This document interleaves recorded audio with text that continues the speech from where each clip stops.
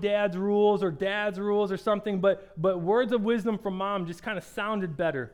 And I hear moms giving out wonderful safety instructions all the time. Like I was thinking about too, like what does your mom and dad say to you if you're walking to school? Look both ways before crossing the street, right? Don't talk to strangers. Some of those were in my mind, but the reason why I didn't go with like dad's rules is because dads parent differently, kind of like, I go to the pool quite a bit during the summertime, and like a mom, as they get there, says to their kid, no running, I don't want you to slip and fall.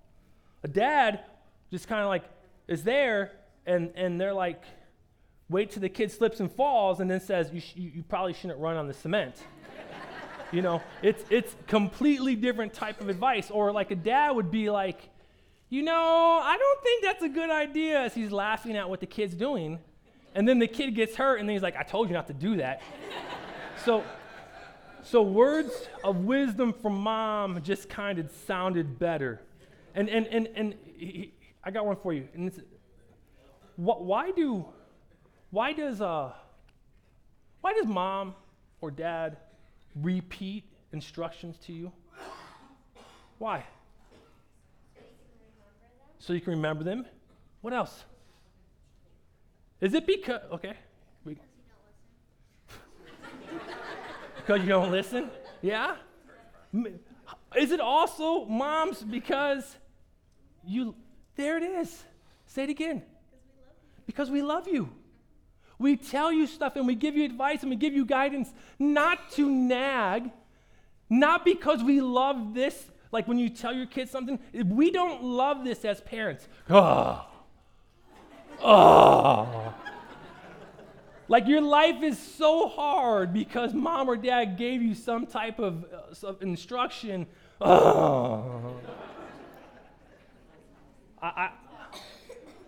That's what you guys do. But we don't do it for that reason. We don't want that sound or face given to us. It's because we love you and we think that the guidance that we give you is important. So when you hear something more than once, it's for a reason, right? It's because they care. And today we're going to be looking at something, because as we get ready to close Romans chapter 16, he's going to be talking about something and about causing divisions and obstacles and things that get in the way of our growth. And if you really, I'm kind of getting ahead of myself, but we see that throughout a lot of what he writes in Romans. So because he's repeating it to us, I want us to hear it and I want us to understand why it's important as we get ready to close Romans. So with that, let's pray, and then we're going to look at Romans chapter 16, verses 17 to 20. And I don't even know how much of this text we're going to get through. We'll get through a couple of the verses, but we'll see. So let's pray. Dear Lord Jesus, may you just be at work here. May you speak to our hearts, our minds, our souls. May you be the giver of faith, and may you protect it, and may you use the body of Christ to strengthen it and preserve it as well. In your name we pray. Amen. Romans chapter 16, verse 17 to 20. I'm going to read from my sheet. Here's what it says. I urge you, brothers and sisters, to watch out for those who cause divisions and put obstacles in your way that are contrary to the teachings that you have learned. Keep away from them, for such people are not serving our Lord Christ, but their own appetites. By smooth talk and flattery, they deceive the minds of naive people. Everyone has heard about your obedience, so I rejoice because of you. But I want you to be wise about what is good and innocent about what is evil. The God of peace will soon crush Satan under your feet. The grace of our Lord Jesus Christ be with you. There it is. As a preacher, there's something that I don't like that other preachers sometimes do. And it's when a preacher says something like this. He says, in conclusion, or then he'll say something like, or I want to leave you with my final thought, or my final point is, and then the next thing you hear those words, and then what do you expect? You kind of expect for the sermon to start wrapping up. And I am one that as I hear those words and I'm sitting there, if someone says something like that, then I start to like, okay, it's going to be over. It's going to be over. Like I attach on to those words. But then every now and then, one of the things I hate is when a preacher starts to preach about something else and they keep going. And Andrew, what do we call that when a preacher doesn't know how to finish a sermon? He's not landing the plane. That's exactly what I have in my notes. He doesn't know how to land the plane. He comes in, he maybe like hits the runway, maybe you've seen a video of that, and then they kind of pop back up. That's what we call that. And when I read this and I read Romans chapter 16, I start to think that because what Paul's writing about, if you read the chapters this week, then you're looking at it and he's greeting all these people, all these brothers and sisters in Christ. He's greeting them and greeting them and greeting them. That's the first 16 verses of this. Take care of this person, greet this person, and he does it. And then verse 17, I urge you, brothers and sisters, he goes right back into it, to watch out for those who cause divisions and put obstacles in your way that are contrary to the teachings that you have heard. By smooth talk and flattery, they deceive. See, what Paul is doing in his closing of his book is similar to how he opened it. You know, he's repeated himself because he just goes through the list of names of people that he cares about, who have grace, who know what grace is by faith. And as he's reading through the names, it strikes his heart and reminds him not to ever let go of that. That's what's important. And this is, like I said, so kind of how he starts. In chapter 1 of Romans, verse 21, 22, it says, for although they knew God, they neither glorified him as God nor gave thanks to him, but their thinking became futile, and their foolish hearts were darkened. And they claimed to be wise, but they became fools. And these are the people that Paul is talking about to be careful of. And again in Romans chapter 2 and 5 and verse 8, it says, because of your stubbornness and your unrepentant heart, you are storing up wrath for yourself for the day of God's wrath, when his righteous judgment will be revealed. And then verse 8 says, for those who are self-seeking and who reject the truth and follow evil, there will be wrath and anger. And here we have it. After he greets all these people, he says to them again, I urge you, brothers, and as the NIV says, sisters, brothers and sisters, to be on guard, to be ready. Paul is opening and closing with similar words. This is a warning to them about people who don't trust in the Lord, but trust in their own ways. Going back to the intro, words of wisdom from my mom. I remember my mom telling me not to talk to strangers when I was younger. I remember other people telling me that too. And now as a parent, there is nothing weirder than a 30-year-old person walking up to an 8-year-old kid and trying to be their friend. You know what I mean? If you don't go, whoa, like why are you, what do you don't need to be best friends with my son, my daughter. You know, like, now if they know you, that's one thing. But the thing is, don't talk to strangers. And what my mom was doing and what my teachers were doing was they were telling me to be careful of who I allow to get too close to me. And Paul here is using very strong words. He is warning them to watch out for those who cause divisions and put obstacles in the way of their solid teachings that they have received. Do you protect certain things? Like, for example, your wealth. We as Americans, and probably everybody, but like as Americans, we love our wealth. We do. We like to protect it. And if we were to sit around and think about ways that we protect our wealth, we keep going out and trying earning more. We'll switch jobs to get paid more. We manage our 401ks or our mutual things. And I'm not saying any of this is bad, but what I'm saying is this: we protect it. We watch out what we spend money on. Like if I can't afford that new Gator that my neighbor has, but like I'm jealous that he has it and I want one, and I really don't have a yard or a need for it either, but like I want it, but I protect my income by not getting it. And we protect certain things.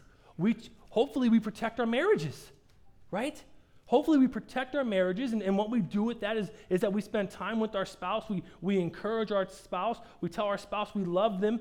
We go on dates and read God's word together, or we pray together. Hopefully we're protecting and investing in that marriage. And what Paul is saying here is he isn't telling them to guard the things that you have been taught. Protect it. And he's not being subtle. These are very urgent and direct, aggressive words. You know, I once remember a time one night when I was sleeping and my dad came in my room to wake me up. My dad didn't always give me the best advice in life, but I remember this time that my dad came in my room and he woke me up, and it had to be like 3 or 4 in the morning.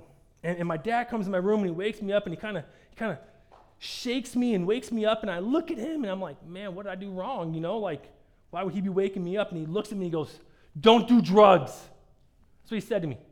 Don't do drugs. And my dad's not the goody two-shoe type of guy.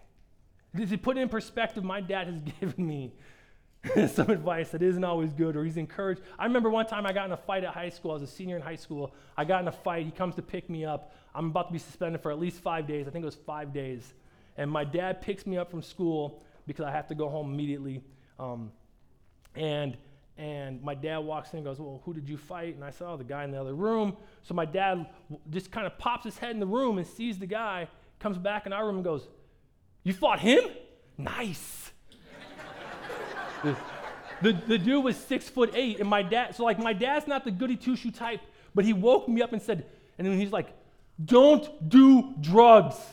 And the next day when we talked a little bit more, I hope I'm remembering the story right. There was a guy who was on drugs. He jumped off a bridge. His friends watched him.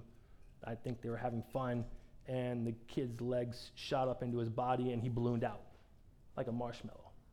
And it freaked my dad out to no end. And the kid died. And his waking me up, his strong words, his yelling at me was so that I knew to stay away from something that could hurt me. The words of Paul here are strong and intended to remind those who were following Christ of their desire, following Christ, and their desire and intentions to not stray. This isn't any different from what we face today. We send our kids to youth group, kids club, 456. We teach our kids about Jesus. And why do we do this? Because we want to raise them in the faith. Because we are revealing to them that we worship a God who died for us, that we place our faith in, that it is not about what we do, but it is about what he does for us. We come here and we hear that all that he has done for us. And now he desires to have a relationship. And Paul is urging them to protect that. This isn't just a task for some of us, but this is a task for the body. Paul goes through and he lists the people that he's greeting in the first 16 verses. And when you read it, a lot of times you just read it and you're looking at the names, and they're male and they're female. They're people that Paul has come across or he's heard about. They're people who have a faith. And he says, I urge you, brethren, to look out. That's what Andrew was kind of preaching on in Romans chapter 14. Accept the one whose faith is weak without quarreling or disputable matters. Later on in that same chapter, he says, for none of us lives for ourselves. None of us dies for ourselves alone. Therefore, let's make every effort to do what leads to peace and mutual edification.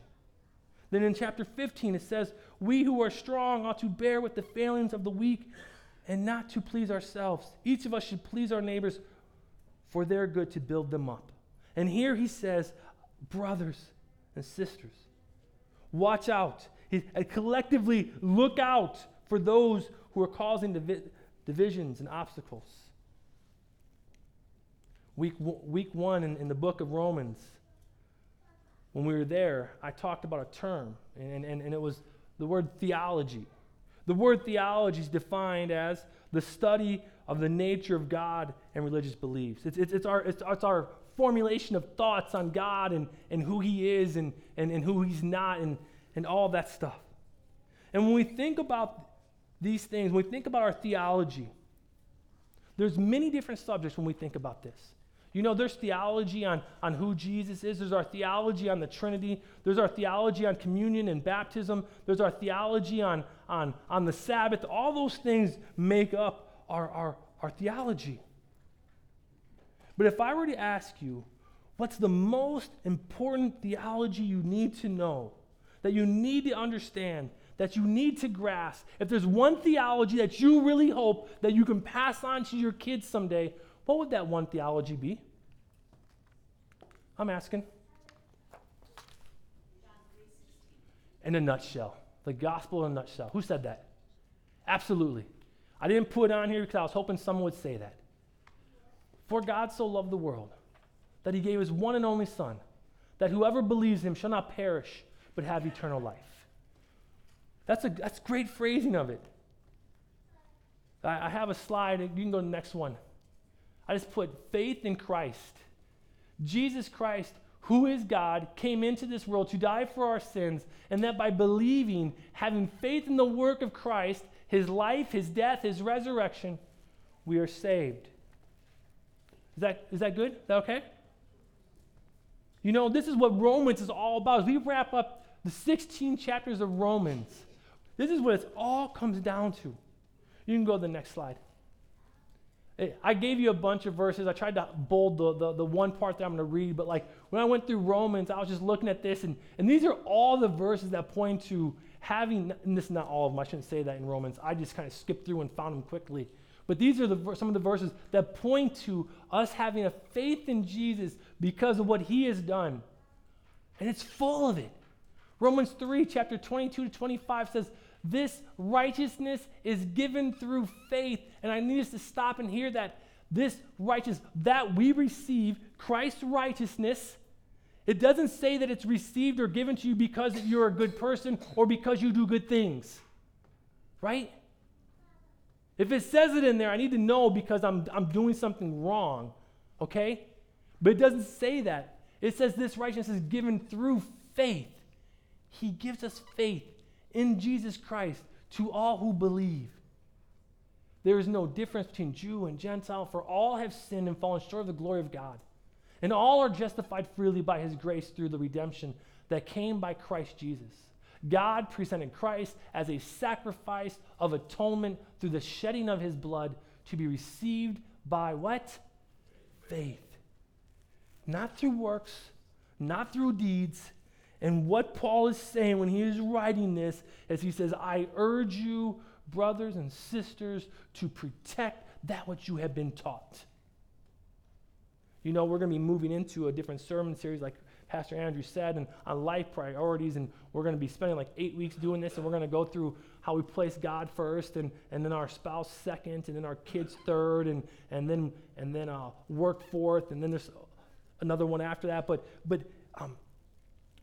you know, it's those things are important, and the way that we live out our faith is important, and it is important for us to understand that everything that we have when it comes to our relationship with God is given to us through faith in the work of Jesus Christ.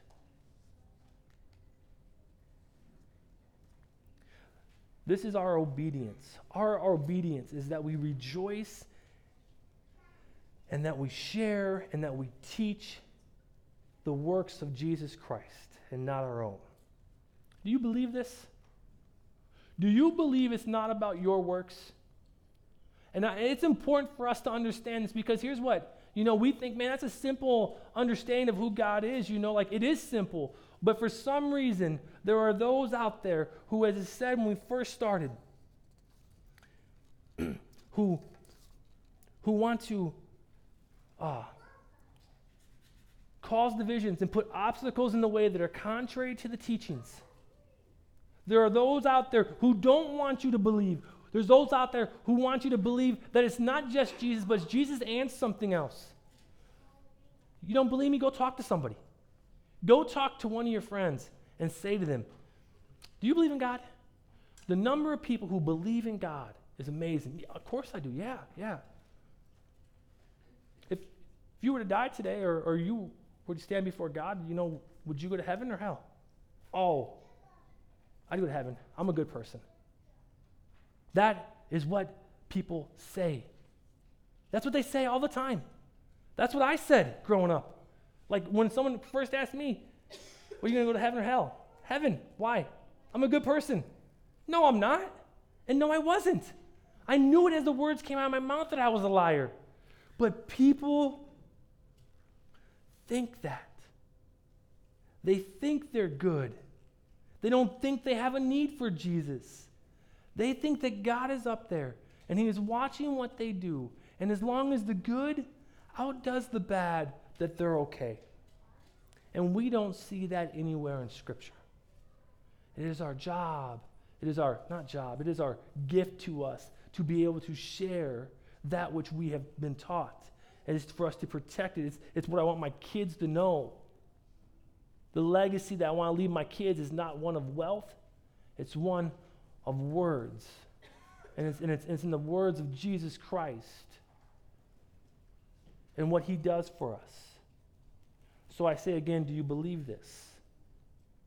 If you believe this, if you believe that you are a sinner, a person who makes mistakes, a person who hurts others, a person who is selfish, a person who is greedy, lustful, hateful, a liar, if you believe this, if you're one of those people and you believe that Jesus Christ died for your sins, all those sins I mentioned and more, then what Jesus does is he invites us to come and sit at a table with him. He invites us to come and commune with him and have communion with him. And he says, I pour out my body and I shed my blood for you. We'll put the verse back up from Romans chapter 3:25. Yeah, that one. This righteousness is given through faith in Jesus Christ to all who believe.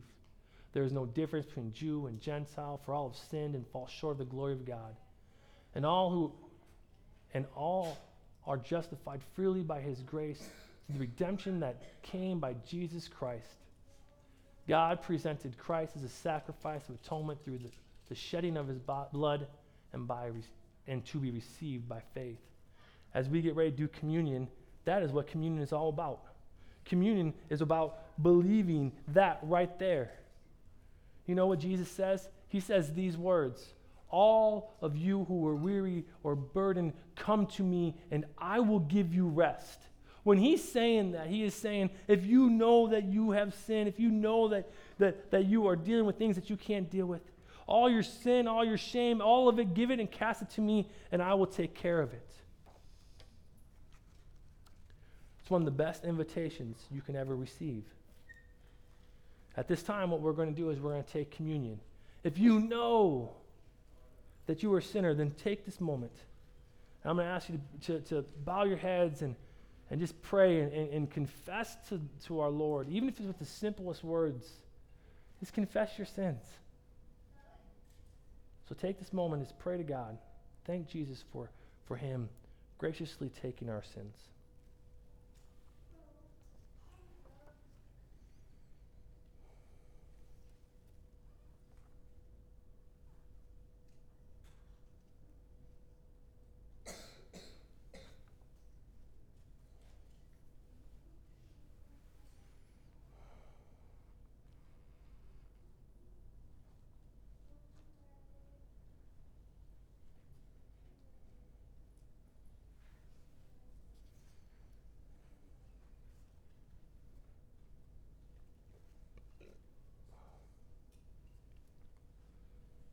Amen.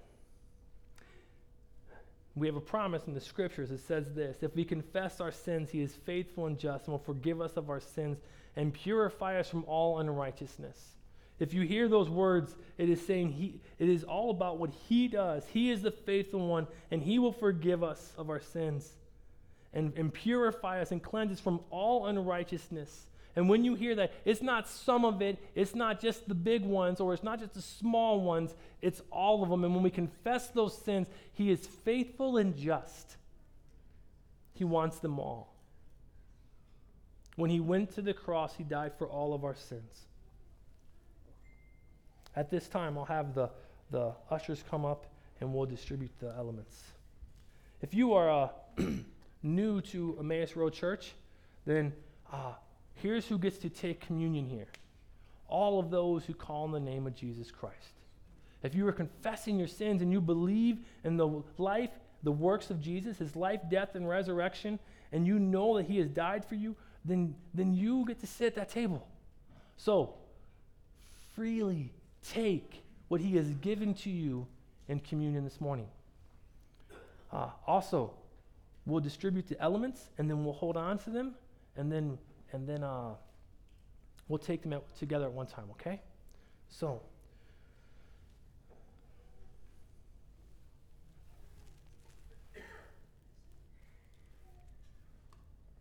the Lord Jesus, on the night he was betrayed, took bread, and when he had given thanks, he broke it and said, "This is my body, which is given for you. Do this in remembrance of me." This is the body of our Lord Jesus Christ. This is the body of our Lord Jesus Christ given for you.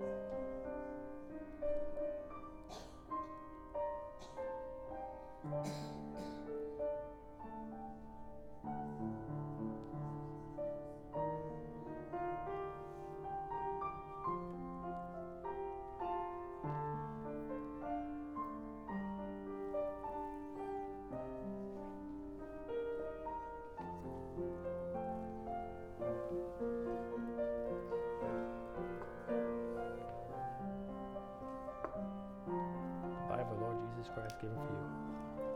The body of our Lord Jesus Christ given for you. The body of our Lord. The body of our Lord Jesus Christ given for you.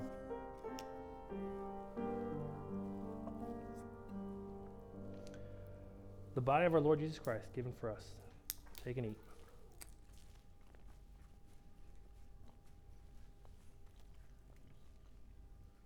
The blood of our Lord Jesus Christ shed for you.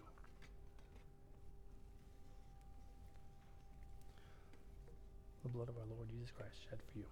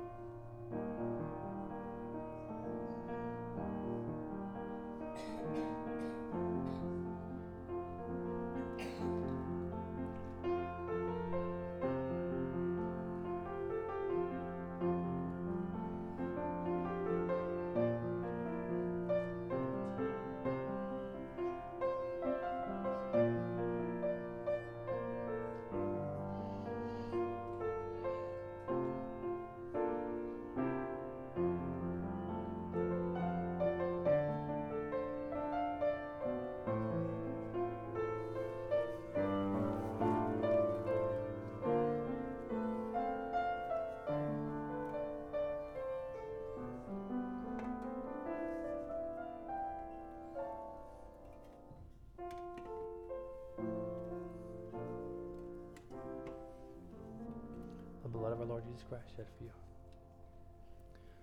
The blood of our Lord Jesus Christ shed for you.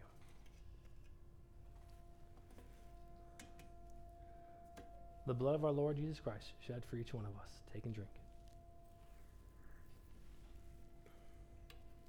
Thank you, guys.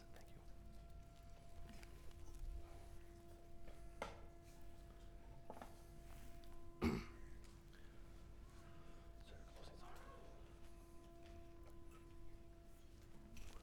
I don't know what's next.